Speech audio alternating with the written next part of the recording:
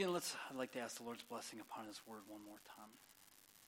Gracious Heavenly Father, I come before you asking for your blessing upon your word, that it would be, just be of you, that your word would come through, your truth would come through clearly, and that it would honor you and bless those who hear it. In your name, Lord Jesus. Amen. As you can see, probably up on the screen, the title given this is A Resolution to Remember. Partly, Pastor Kern joked the last time that we were here, the Sunday before Christmas, as I was leaving, that since I would be preaching the first Sunday of the year about, the idea of resolutions, and he threw out there, give us a resolution to remember. I said, wow, that's a good title.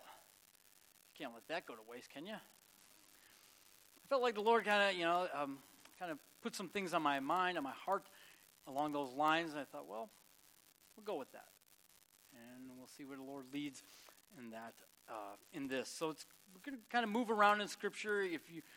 I'm going to warn you, if you don't want to turn, that's all right, because we're going to be kind of hit a bunch of things. It's going to be more of a looking through a lot of different Scriptures, or at least referencing a lot of different Scriptures. So you may fall behind if you try to turn too fast or whatever, because we won't be in any one passage very quickly or for very long.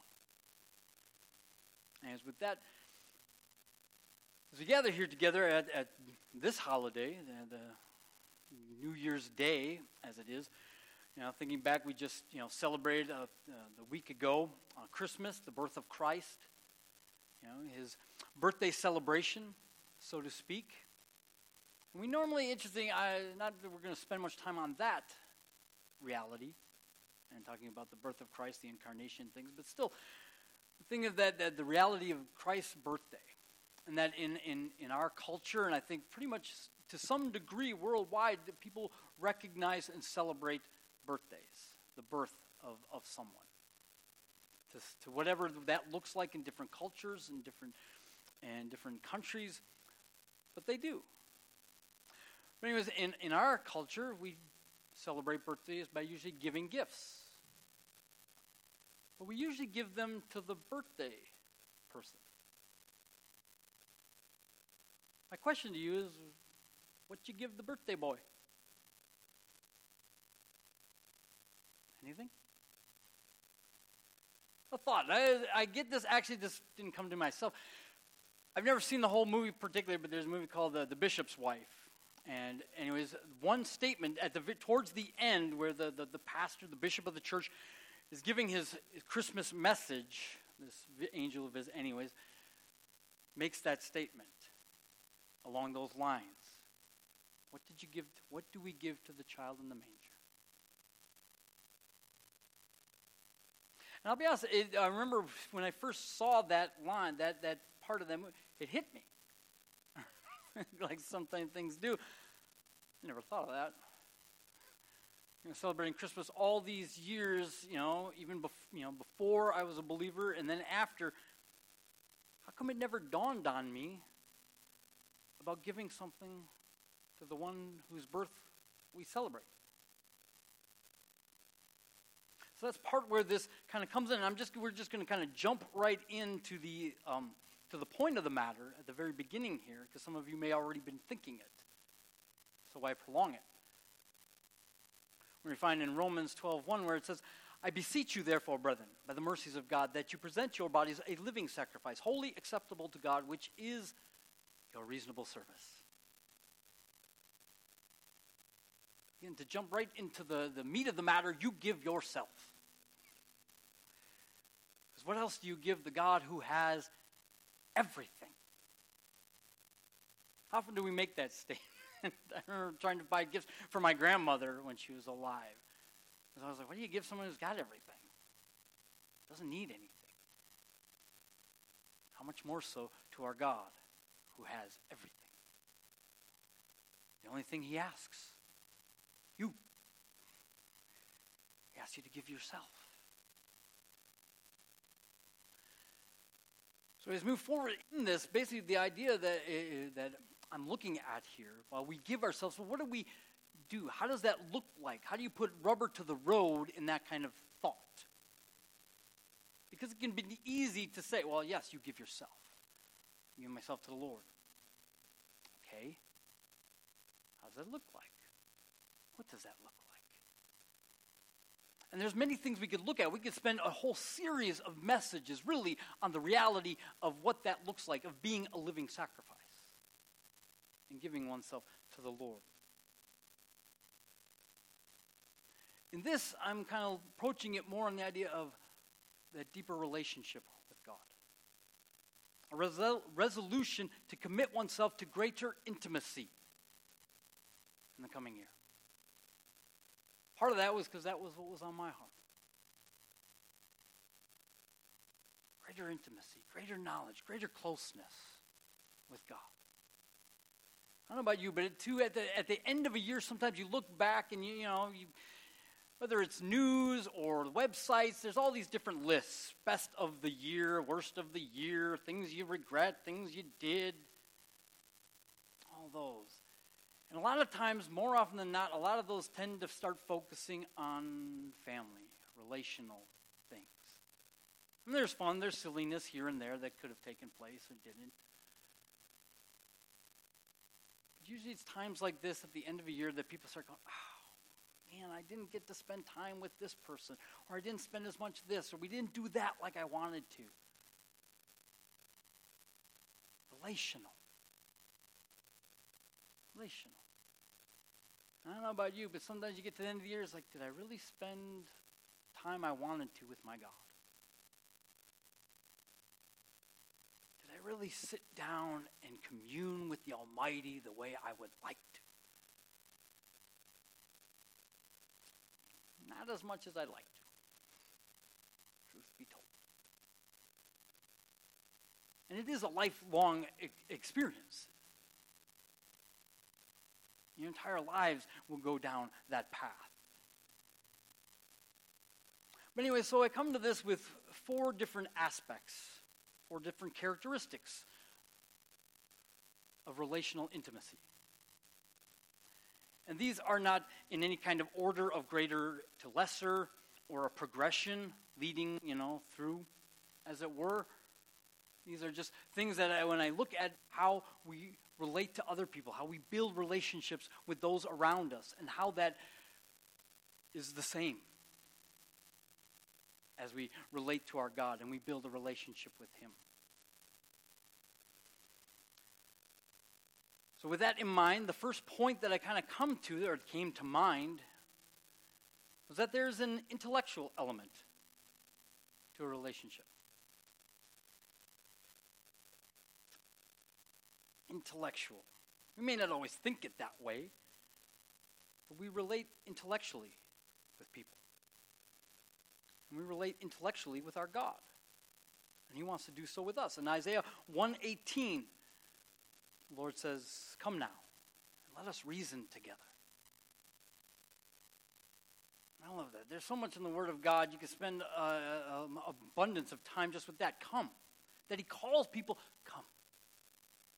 Come. It's almost like that, come, sit. Get your cup of coffee, get your tea, whatever. Let's sit, let's enjoy, let's reason, let's talk together. I don't know about you, but I like that. Coffee, donut, whatever. Conversation. That's inviting. That's encouraging. That draws you in. And that's our God. He says, come. Come to me.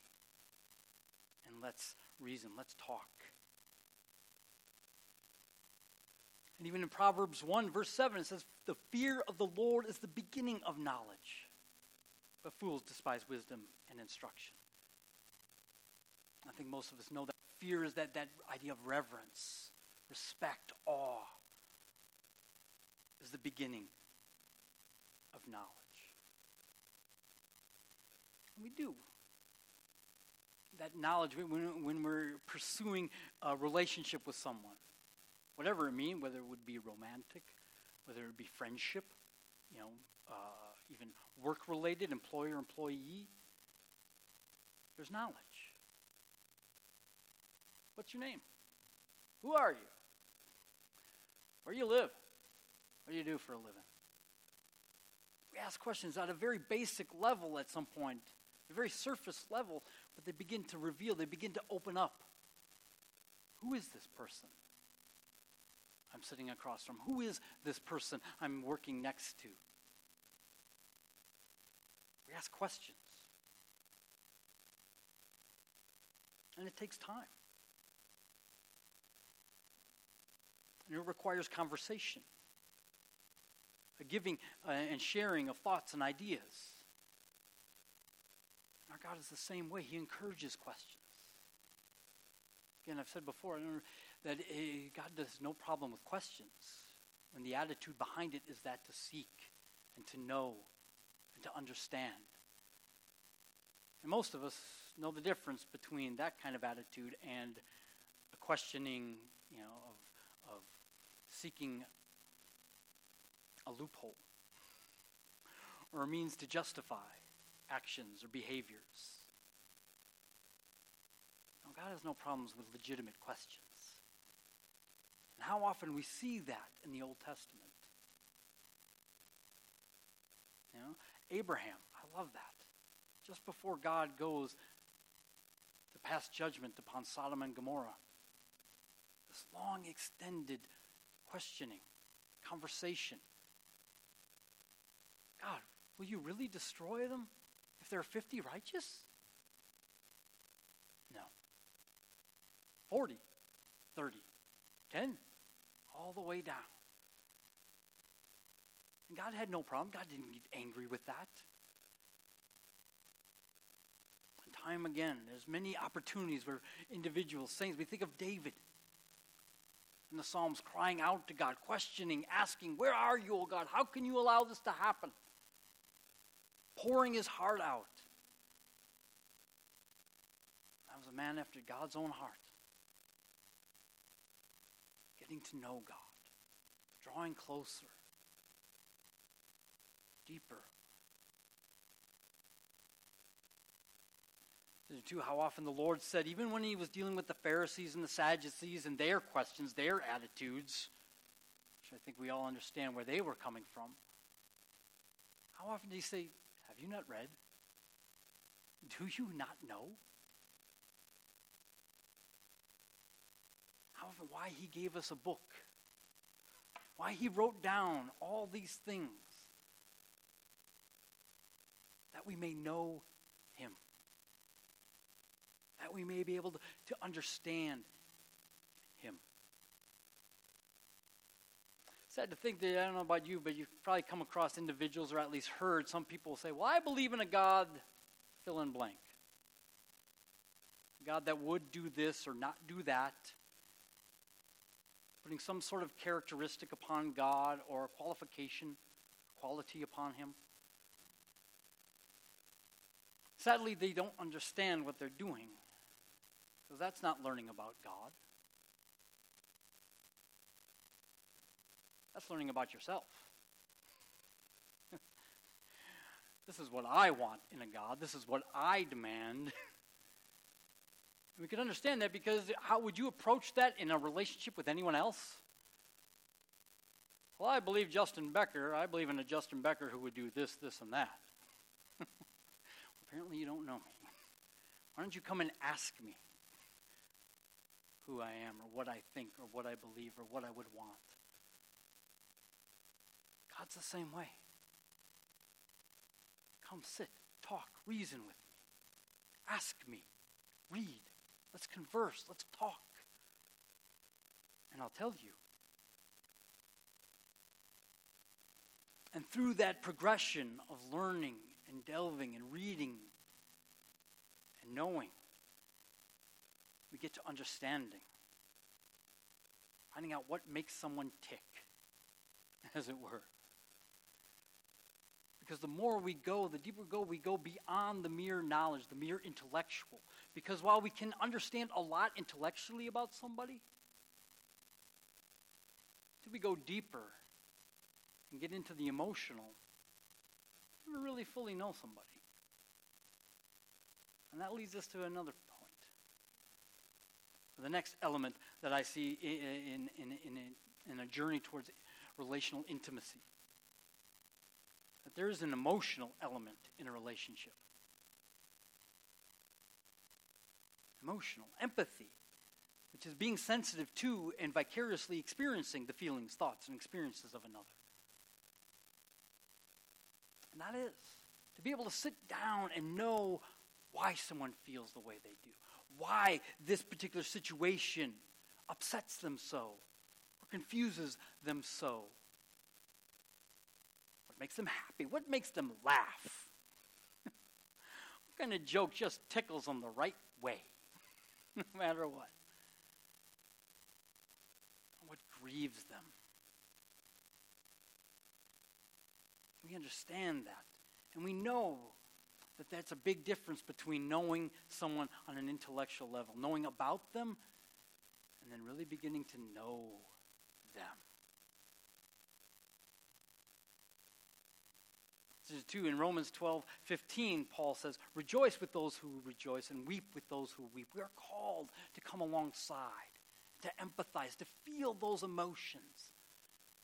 Now again, sometimes in our current culture and our society, there's aspects of emotion that seem to be trumping truth and reality, which is a sad thing. But we never want to dismiss emotion or write it off. It's powerful. It's real. It's not fake. It's not imagined. And how often when you connect someone on that level, how deeper your relationship goes. Sometimes you don't even have to say anything. Just being with someone when they're grieving, when their heart is breaking over whatever it may be. Those bonds of friendship and intimacy grow tighter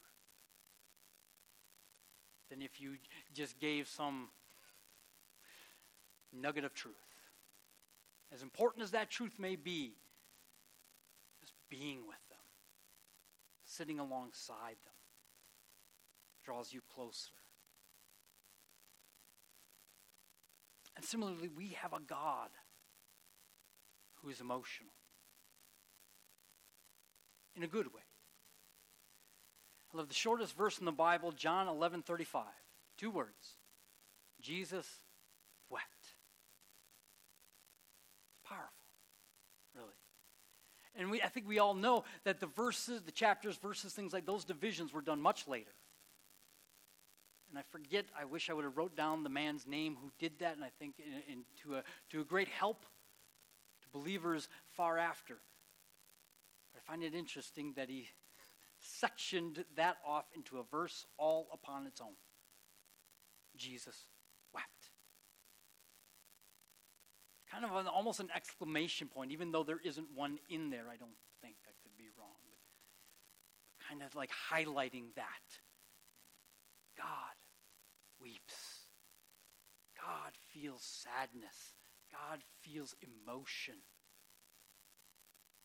It should be a no-brainer. We are made in his image and we are emotional beings. So it really shouldn't come as that big of a surprise. But how often we need that reminder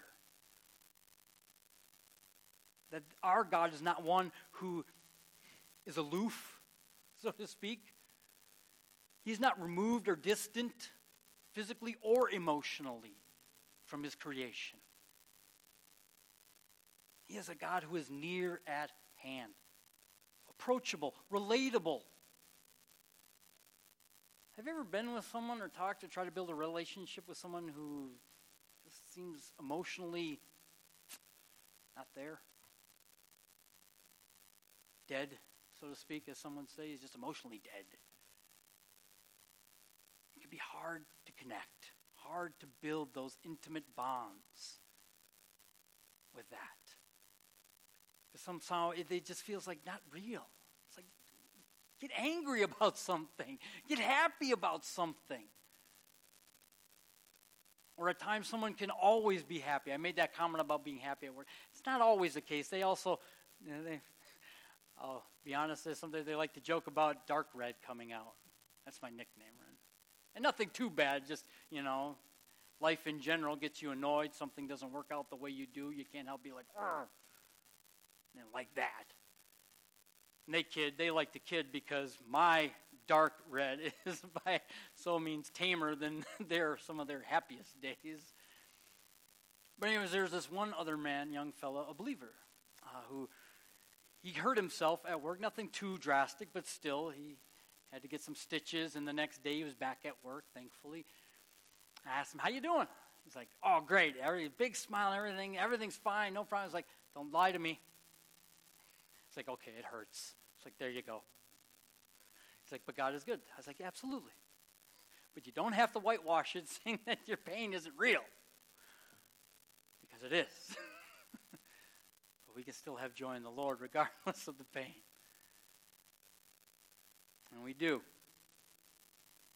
Again, that's our God. Our God gets angry about things. He does. We see that all throughout the Old Testament. And we see that in the life of the Lord Jesus Christ. He got angry about some things. He got angry but didn't sin. You need to remember that. But he showed his emotion. He wasn't cut off and disconnected. And that's why so much, I think, why people could approach him, regardless of their station in life, regardless of where they came from. Because they can relate to that.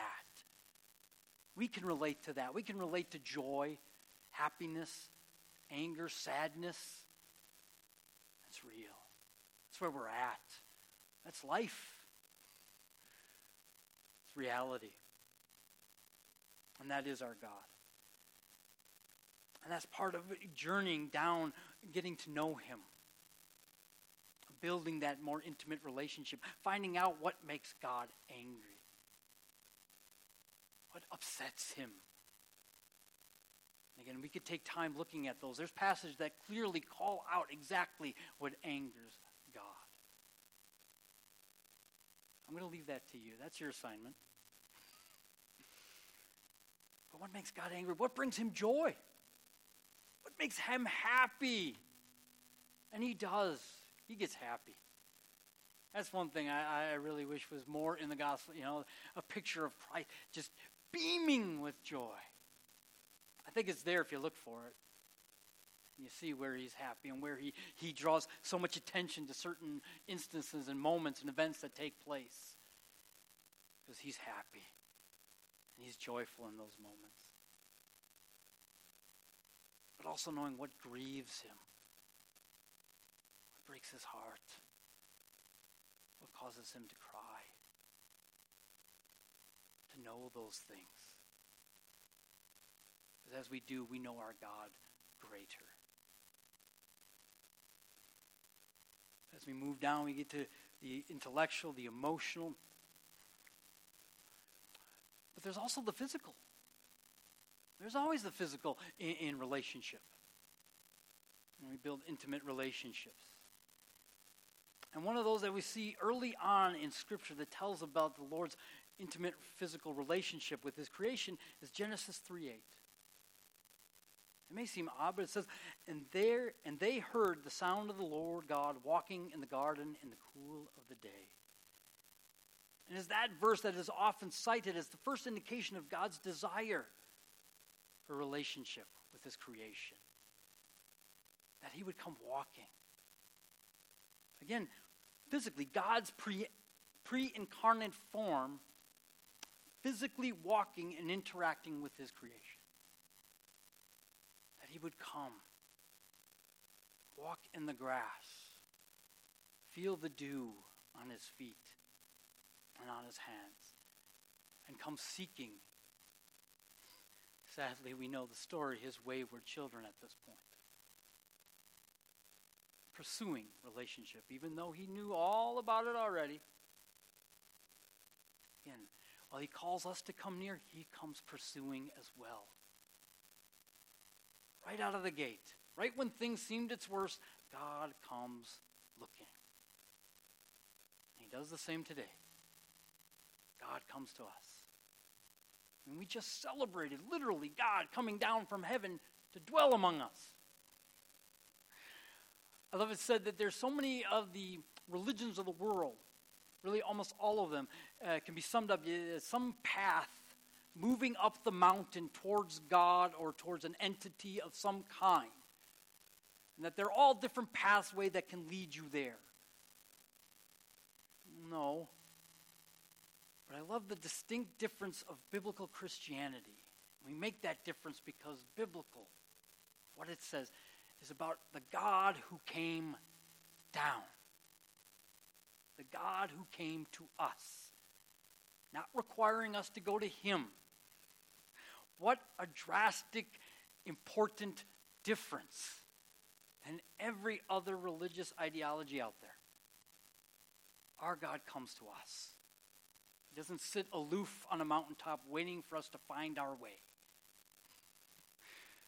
And how many people get confused with that, thinking that's what Christianity is about? It's not. Interesting, there's another verse, too, that I want to bring out at this point, is that we draw close, we spend time with God. And the difference that makes. In Acts 4:13, when Peter and John were before the Sanhedrin, the Jewish council, about to get in trouble for preaching Christ, resurrected. It says, Now when they saw the boldness of Peter and John and perceived that they were uneducated and untrained men, they marveled. And they realized that they had been with Jesus. What a difference. It's the reality that they knew that these men had been with the Lord. And that made them distinctly different. How could they be preaching? How could they expound upon these truths and these realities? They'd been in Jesus Christ.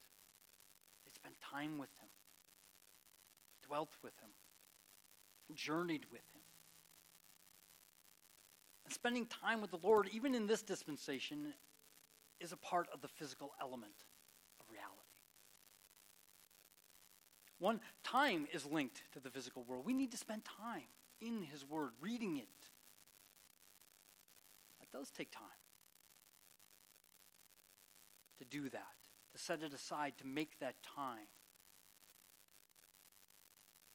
And I said before, you can learn a lot about reading about, there it goes again.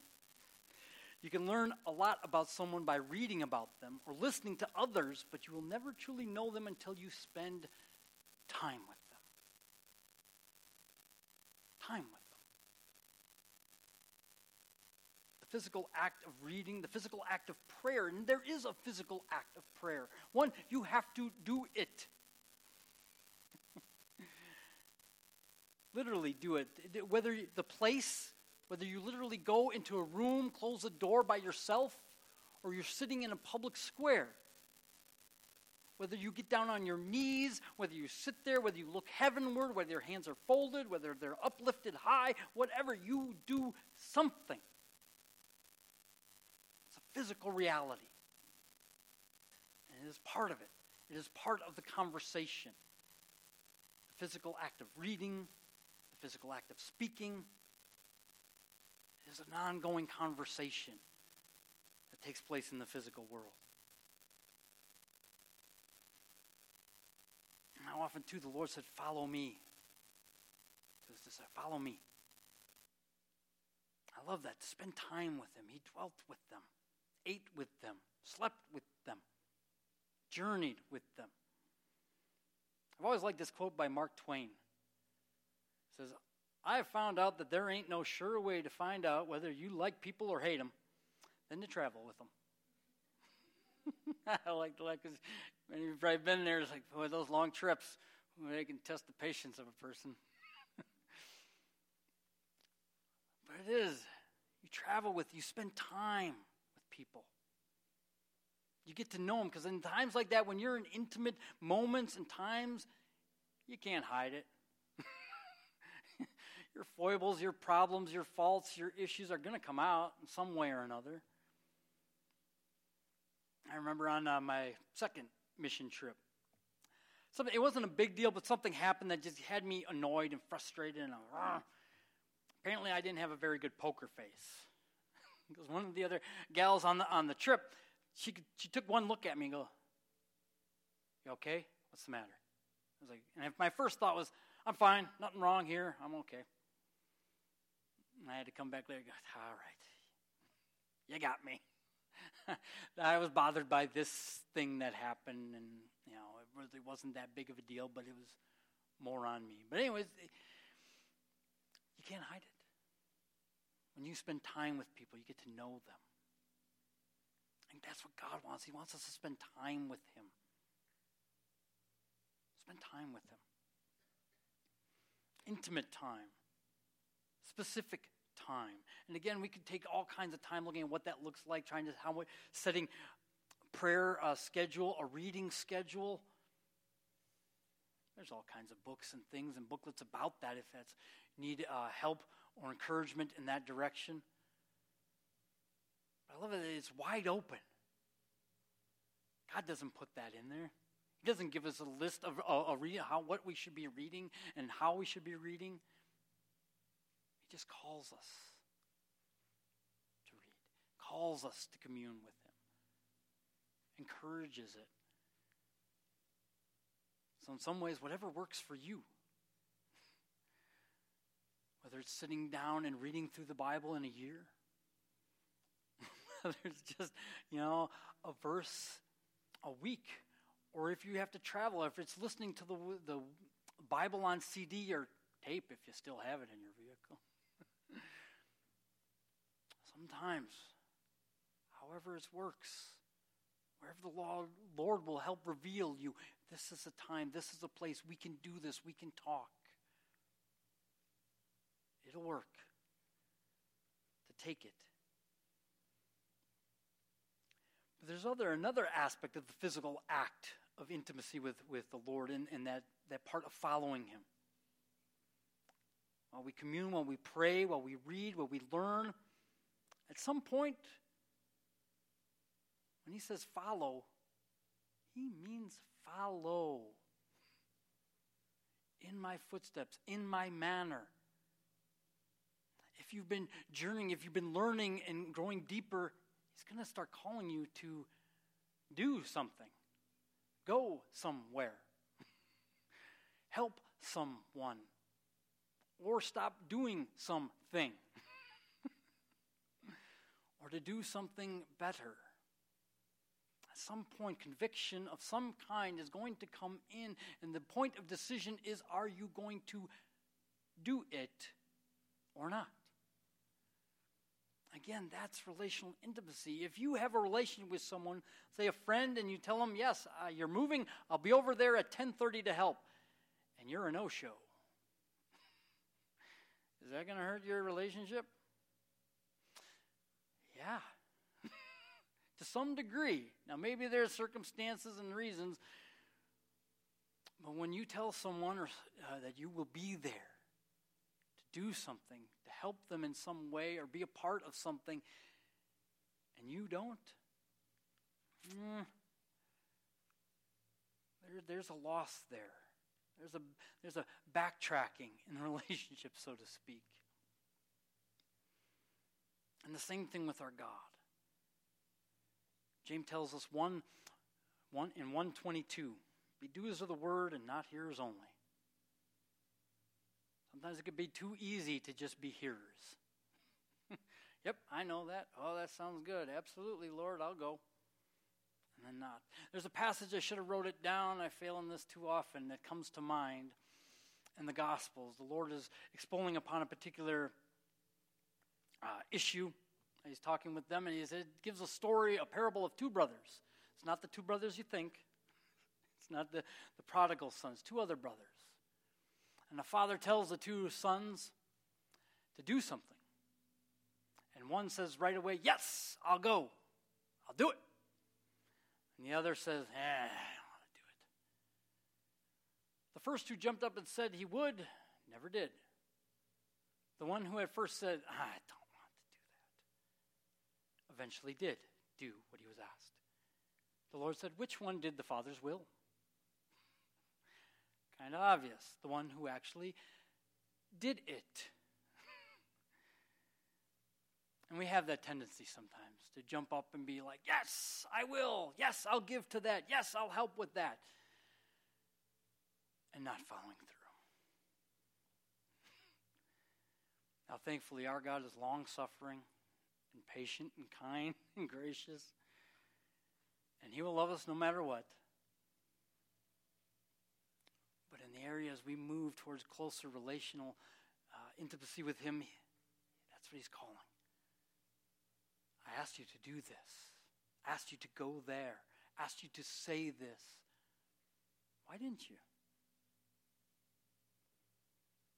And I think as anyone who's followed, when you follow through on the Lord's leadings in whatever he's calling you to, it does. It brings you closer. It brings you closer. And wants you to do more the next time. To be there the next time he asks. With the next direction he leads. It is in that. And I think anyone knows that when people have worked together, bonded together, traveled together, those relational bonds grow tighter, grow deeper as the year. They grow sweeter. Too. When we get to our end of our lives and we have to say goodbye to certain individuals, we remember those moments. We remember those times. And we love telling other people about them. Oh, I love to tell the story. We'll be telling those stories around the throne when we go home to glory. So we have an intellectual element, we have an emotional, we have a physical. We come to my last point, at least, that I have. We have a spiritual element when it comes to relationship. There's a spiritual element. With our God, of course, but also with each other. And there's, because when we connect with someone on an emotional level, it is deeper, you could say. I would say spiritual is perhaps the height, the yin to the yang kind of aspect, the going higher. If it were, maybe it's deeper, maybe it's semantics, I don't know. But there is an aspect of going another dimension of relationship that the spiritual gives. And some people just connect on a level that goes beyond intellectual and emotions. Maybe you have those kinds of friendships. Maybe you have those relational connections with people where you just know. You just connect right away. Some people say, well, it's almost like you know what they're thinking before they say it, kind of thing. It's like you just know. You're just on the same page, as it were. When they get together, when they meet, they don't even have to speak at times. On the same wavelength. No problem having conversation either. Have you ever had someone where you just struggle having a conversation with some people? You're like pulling teeth. Or you're like looking like, how can I extricate myself from this? Sadly. Or other people, you could be with that person for hours. And the conversations just flow. About all manner of topics, on all manner of subjects. It doesn't matter. You just go. And it doesn't matter how much time has been between the last time you saw them and again. The conversations are just sweet and they're deep and they're beautiful. It's just those kind of connections that happen on a level that defies mere intellectual. Mere emotional. Maybe it's all those things come better and then it hits at the very center of the being kind of thing.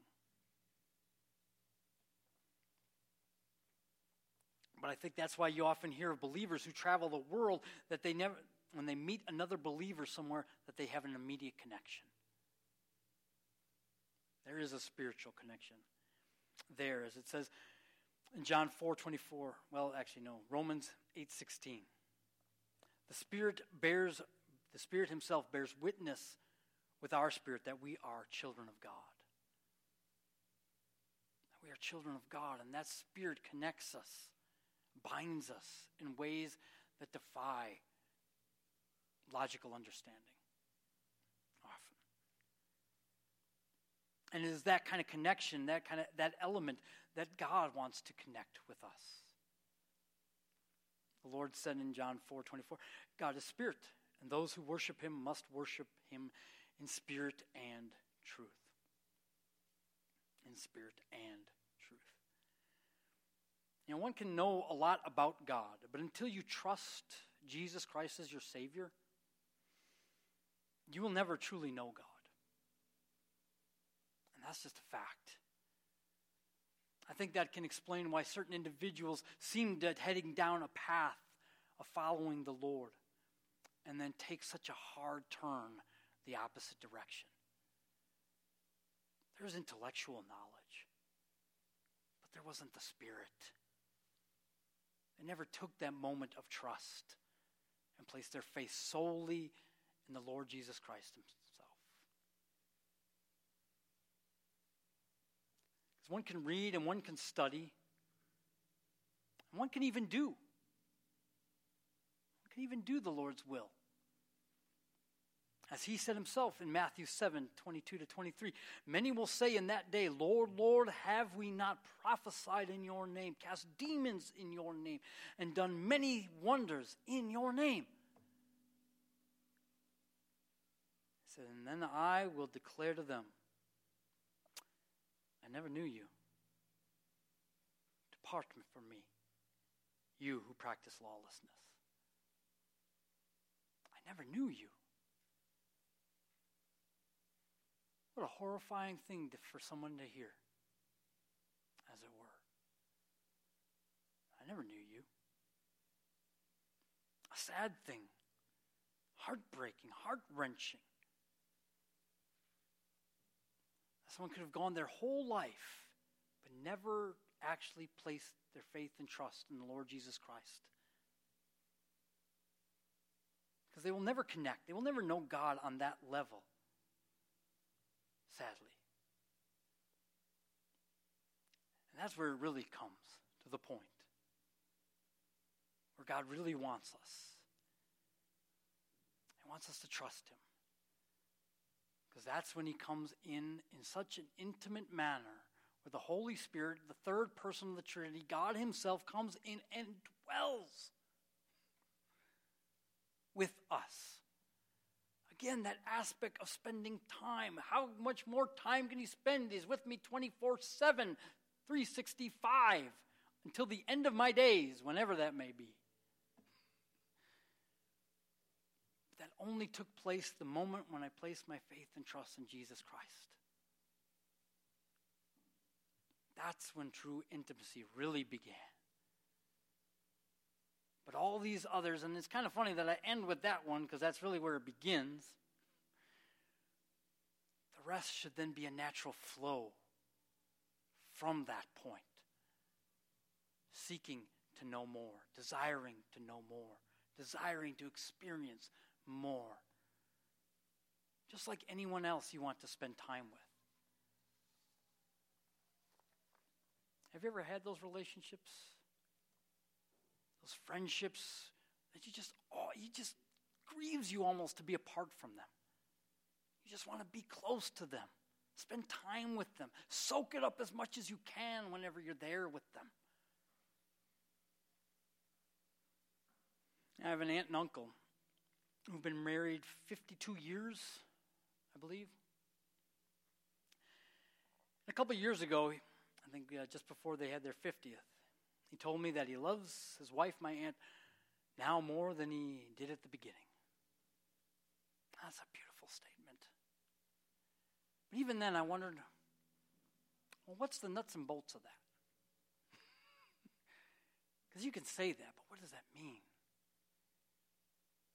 Well, in part, I think that means that he has a greater appreciation for, an affection for her than he ever had at the beginning. And I think just the same with our God. Do we have a greater appreciation, a greater affection for our God now than when we first trusted him? Has that affection grown? Cultivated even more? But another aspect that I think is, while you would say, I love this person more, can I say that I love this person better? I remember being struck by this statement because I remember thinking that I hope that my wife at some point can say that he loved me better at the end than he did even at the beginning. That he demonstrated his love, that he showed his love, that he carried it out in greater and better ways in the end than he did at the beginning. And I think that's the same kind of love, the same kind of relationship that we want to have with our God, because that's what he does. His love knows no bounds. And I think that love will be expressed in eternity in ways that we can't even possibly comprehend. But this year, this resolution, I suggest that we set forth on a journey of greater intimacy. That we may be able to say, I love my God more than I did at the beginning of the year. And that I was able to express my love and appreciation for him in a greater way than I did at the beginning. We know that James 4:8 says, draw near to God, and he will draw near to you. Let's pray. Our gracious Heavenly Father, may we draw close to you this year, knowing that you will be faithful to draw close to us.